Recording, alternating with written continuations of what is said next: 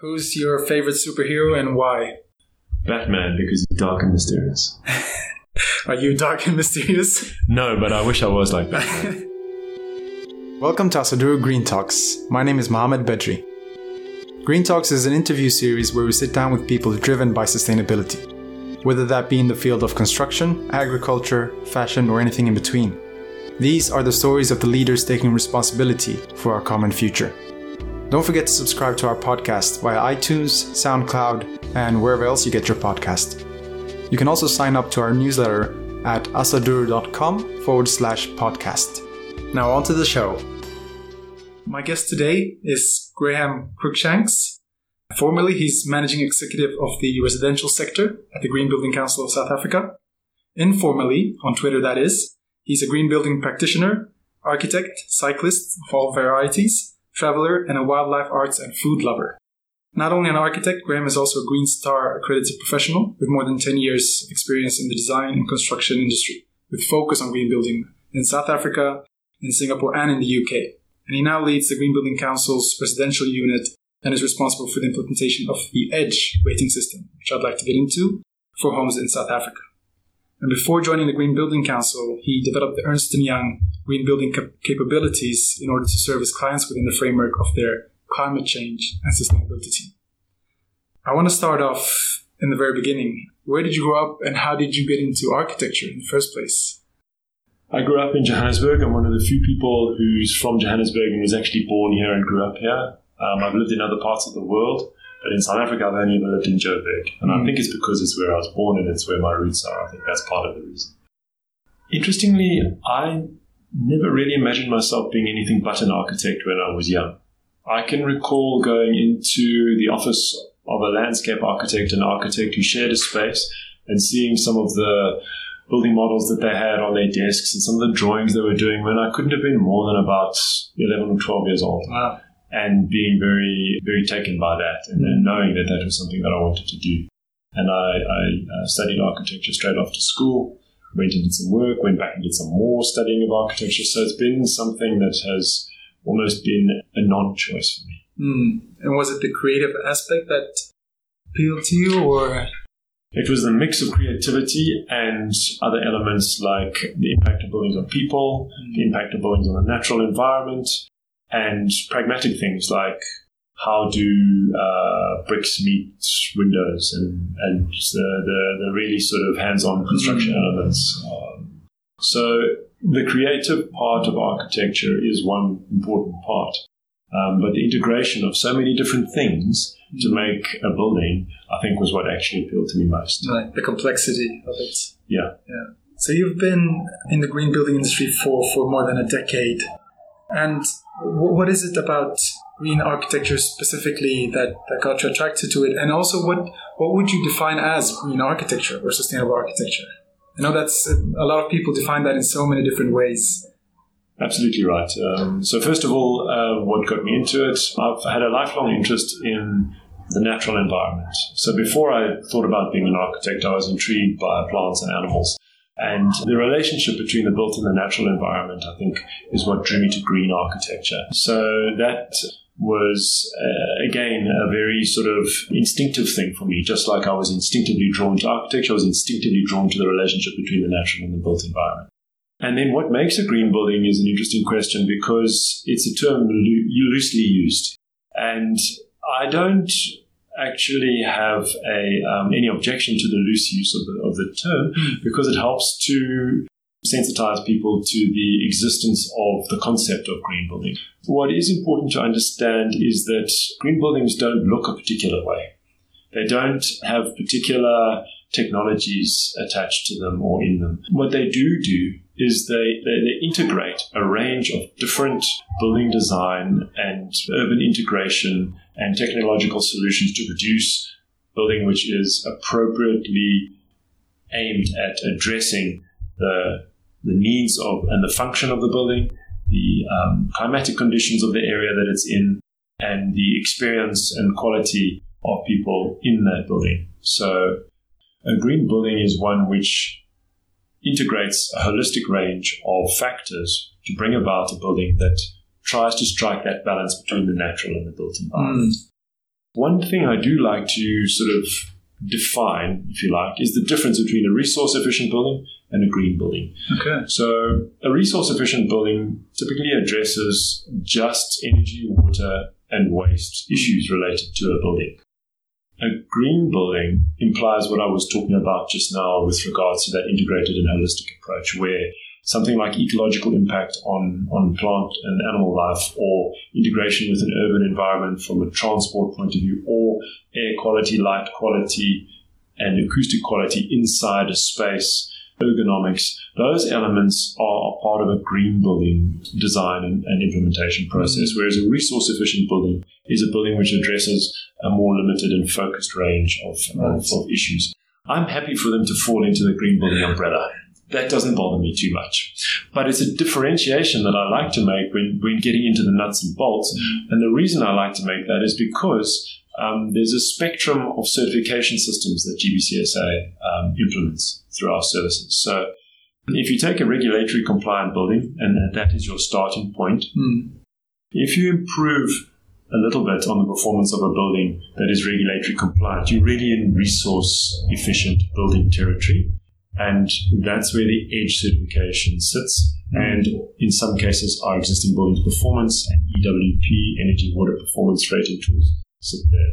If you take a step further down the track of greenness, if you like, you enter the territory of our Green Star rating tool, which is similarly benchmarked to Grahame, which is used in Europe and the UK, or LEED, which is used in North America and other parts of the world, and other rating systems around the world that are quite widely known. Those certification systems are typically aimed at more sophisticated buildings, and also typically integrate a lot more of the full range and full spectrum of green building attributes that I mentioned just now. And then you can take a step beyond that as well, into the territory of net zero buildings and regenerative buildings, and a living building challenge type of structures. So that's really only a conversation that I have when people want to unpack the layers of greenness in the building space, if you like. It's not a conversation I have if someone just wants to have a general idea of green buildings, not too bothered about lumping them all together in that situation. And do you get people in the industry that want you to define it and narrow it down and say, just tell me what a green building is, and we want to do this for this development, and not this, because it's quite complicated, and it is a lot of factors to take in. It's not only the people, it's the ecology, besides the building material and the resource efficiency. Did you ever encounter that? It depends on what, let's just call it the client or the building occupant wants to get out of greening their building. If the owner of the building wants branding value, and they want to be able to advertise the fact that they're green, then they're probably not going to want to necessarily go into the complicated process of an integrated design approach and implementation and so on. Having said that, even when people do approach with a fairly limited view of what they want to get out of a green building, we always make an effort to help interested parties understand the value that lies beyond brand value or return on investment or environmental impact, for example, because that's the only interest area of some people. So our role actually is to advocate for green buildings rather than to certify green buildings. Okay. So certification is a big part of what we do, make no mistake. So is education and training in the built environments, property and construction space. But driving the green building movement is our primary objective. So we do have people who come to Green Building Council with a very limited outcome in mind when they talk about green buildings. But we very seldom leave that stone unturned. Right. Yeah. And so going into the Green Building Council, we've touched on the ratings. I want to hear more about what you do in terms of advocating for the green building in general. What other areas or what other activities are you looking into? So primarily we see that happening in the way that we communicate to our market and to our stakeholders. And then once we have communicated with them, to engage them in either learning more about green buildings or implementing green building programs. So advocating for green buildings nearly always involves relationship building, and that can be on a commercial basis with commercial property developers, or it can be on a knowledge sharing basis, which is something that we're doing a lot of in the public sector at the moment with with national, provincial, local government, with NGOs, with, shall I say, organizations that have mandates to work in the built environment. So we see advocacy happening through communicating appropriately to our stakeholders and to our market, and then to maintaining a relationship with those stakeholders and joining them on a journey to a level of sustainability that they and us can agree on. And moving on to your specific role within the Green Building Council, which is within the residential sector. So how big a role does the residential sector play in developing a sustainable built environment? So it's an interesting space because there's been a lot of innovation in the residential sector with regards to green buildings, quite often from affluent individuals who have chosen to go all out and make an investment in a home that appeals to their value system. On the opposite spectrum, in the affordable space, there's been quite a lot of innovation and quite a lot of research and development work that's gone into sustainable building methods and technologies, and in some cases urban design strategies to support affordable housing in a way that is more sustainable than what has been done in the past. So there's been a lot of activity around the residential sector and greening of it over the last, I would say, 10 years. But there hasn't been a lot of formalizing of that. And what I mean is there hasn't been a lot of certification to a green standard of residential buildings compared with the commercial property sector, where we've got to the point now where a lot of multinational corporations simply, as a prerequisite, require green building certification like Green Star on their headquarters, their corporate buildings, and so on. In the residential sector, that formalizing element has not been addressed as much. Could you give a brief overview for those who aren't familiar with the EDGE certification system, what that is? Sure. So EDGE is actually an acronym. It stands in Excellence in Design for Greater Efficiencies. And the reason the EDGE certification system was developed and implemented by IFC was because IFC, as a development of the World Bank, recognized that if they were going to lend into sustainable development and into green building projects in emerging markets, which is one of their mandates, that they needed to have a reliable benchmark certification system that could demonstrate the green credentials of the projects that they were going to invest into. So IFC essentially incubated the development of the EDGE certification system, and once that was done, looked globally for partners to help with the implementation of that certification system. So Green Building Council is a partner, a local partner to the IFC on the implementation of the EDGE certification system. EDGE certification system is one of the rating tools that is focused more on resource efficiency than total green building design, and evaluates 3 criteria within a building's design and construction. Those criteria are the energy performance of the building during its operational phase, the water consumption of the building during its operational phase, and the embodied energy of the materials used in the construction. And so given that it's something that's partly developed by the IFC and the World Bank, it sounds like it's not something that a single household would use. So what kind of scale is the EDGE applicable for in the residential sector? You're absolutely right. Interestingly, a lot of people see the exact opposite view when they ask me about that and immediately ask how their home can be EDGE certified. Right. We would very much like to get to that point, but you're absolutely right in saying that it's a scale-driven rating tool model. Initially, we are targeting new build projects, which are multi-unit, in other words, 3 units or more. And we're only targeting the residential sector in South Africa with the EDGE rating tool because our Green Star rating tool addresses the other sectors of the property market, and also because we want to establish tool first before we expand into other areas.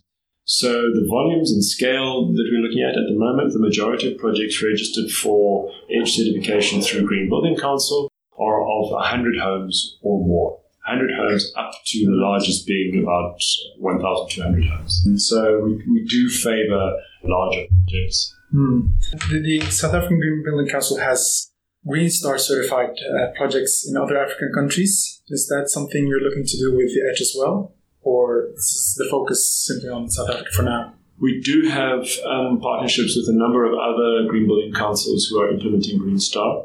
And that's a program that we're really excited about because it serves the Green Building Council's mandate to advocate for green buildings.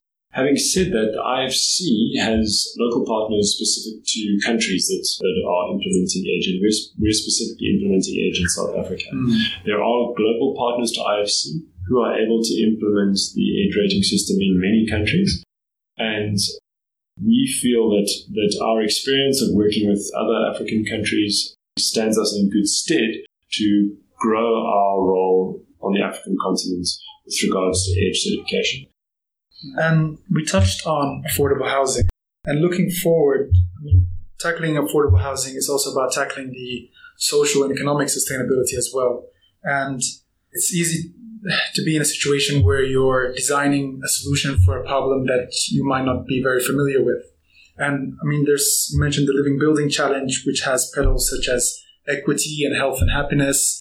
Is the council somehow looking into moving away from just the resource efficiency part of residential sector, or maybe having an add-on to the EDGE system, or somehow incorporating these other factors as well? It's important for me to point out that we do actually have a Green Star rating tool for multi-unit residential projects.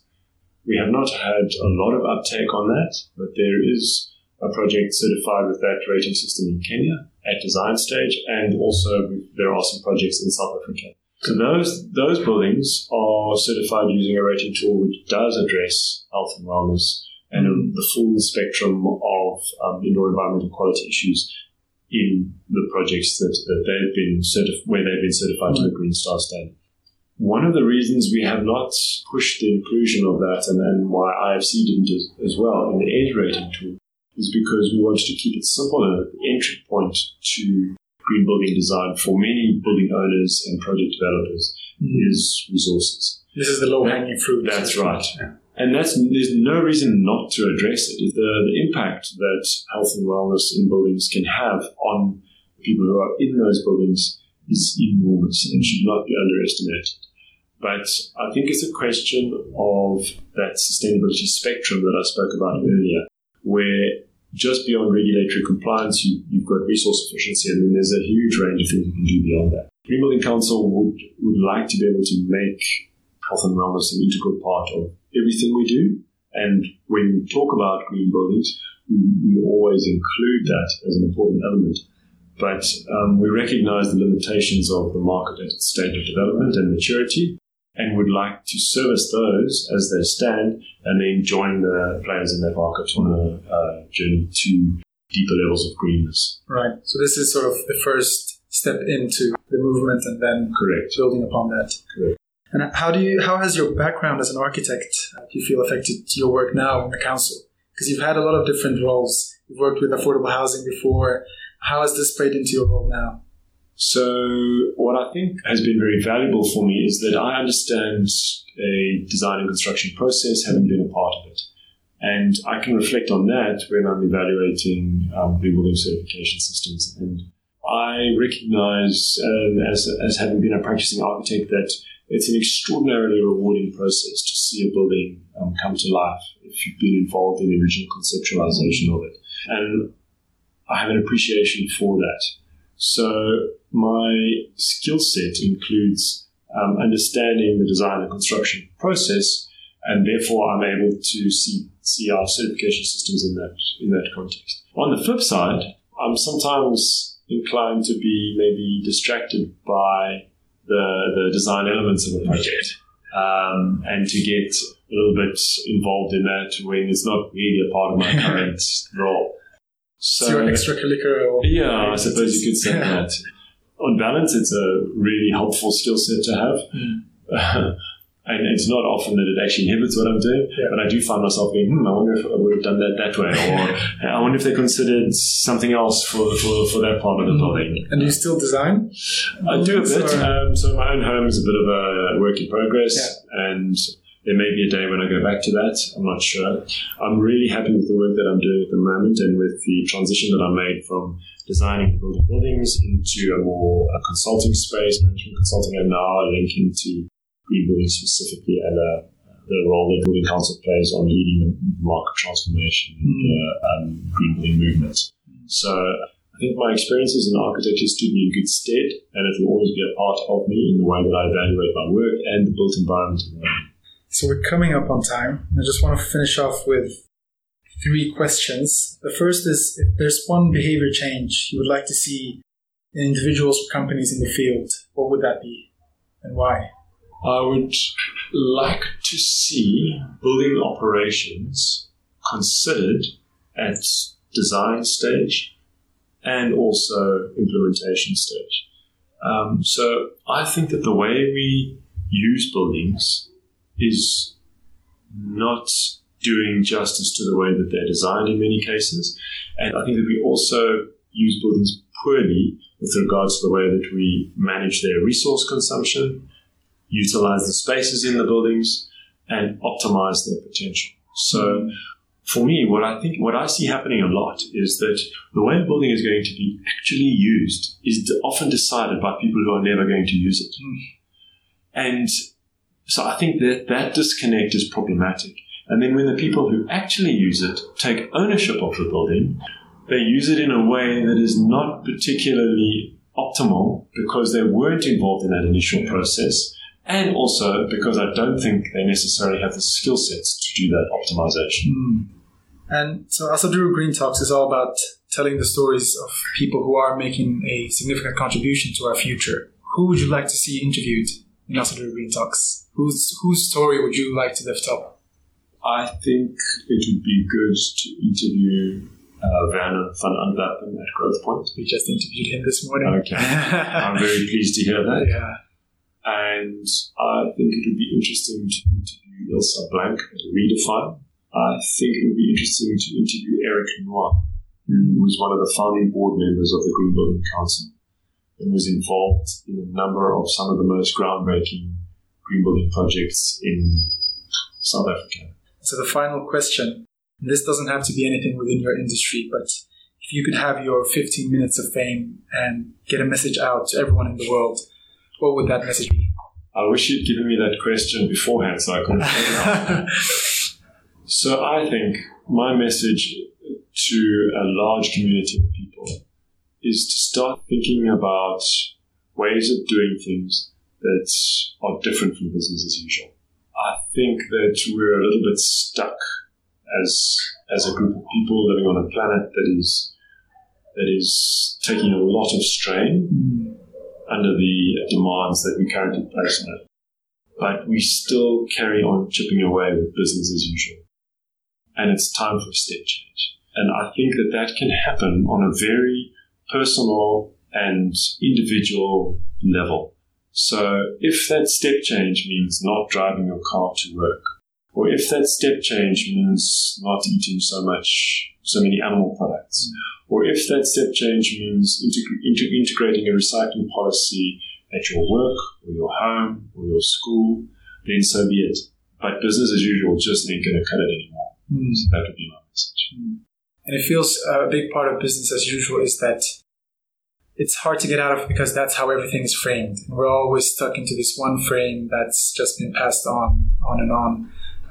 Do you have any suggestions of how we can get out of that frame or create a new frame thinking?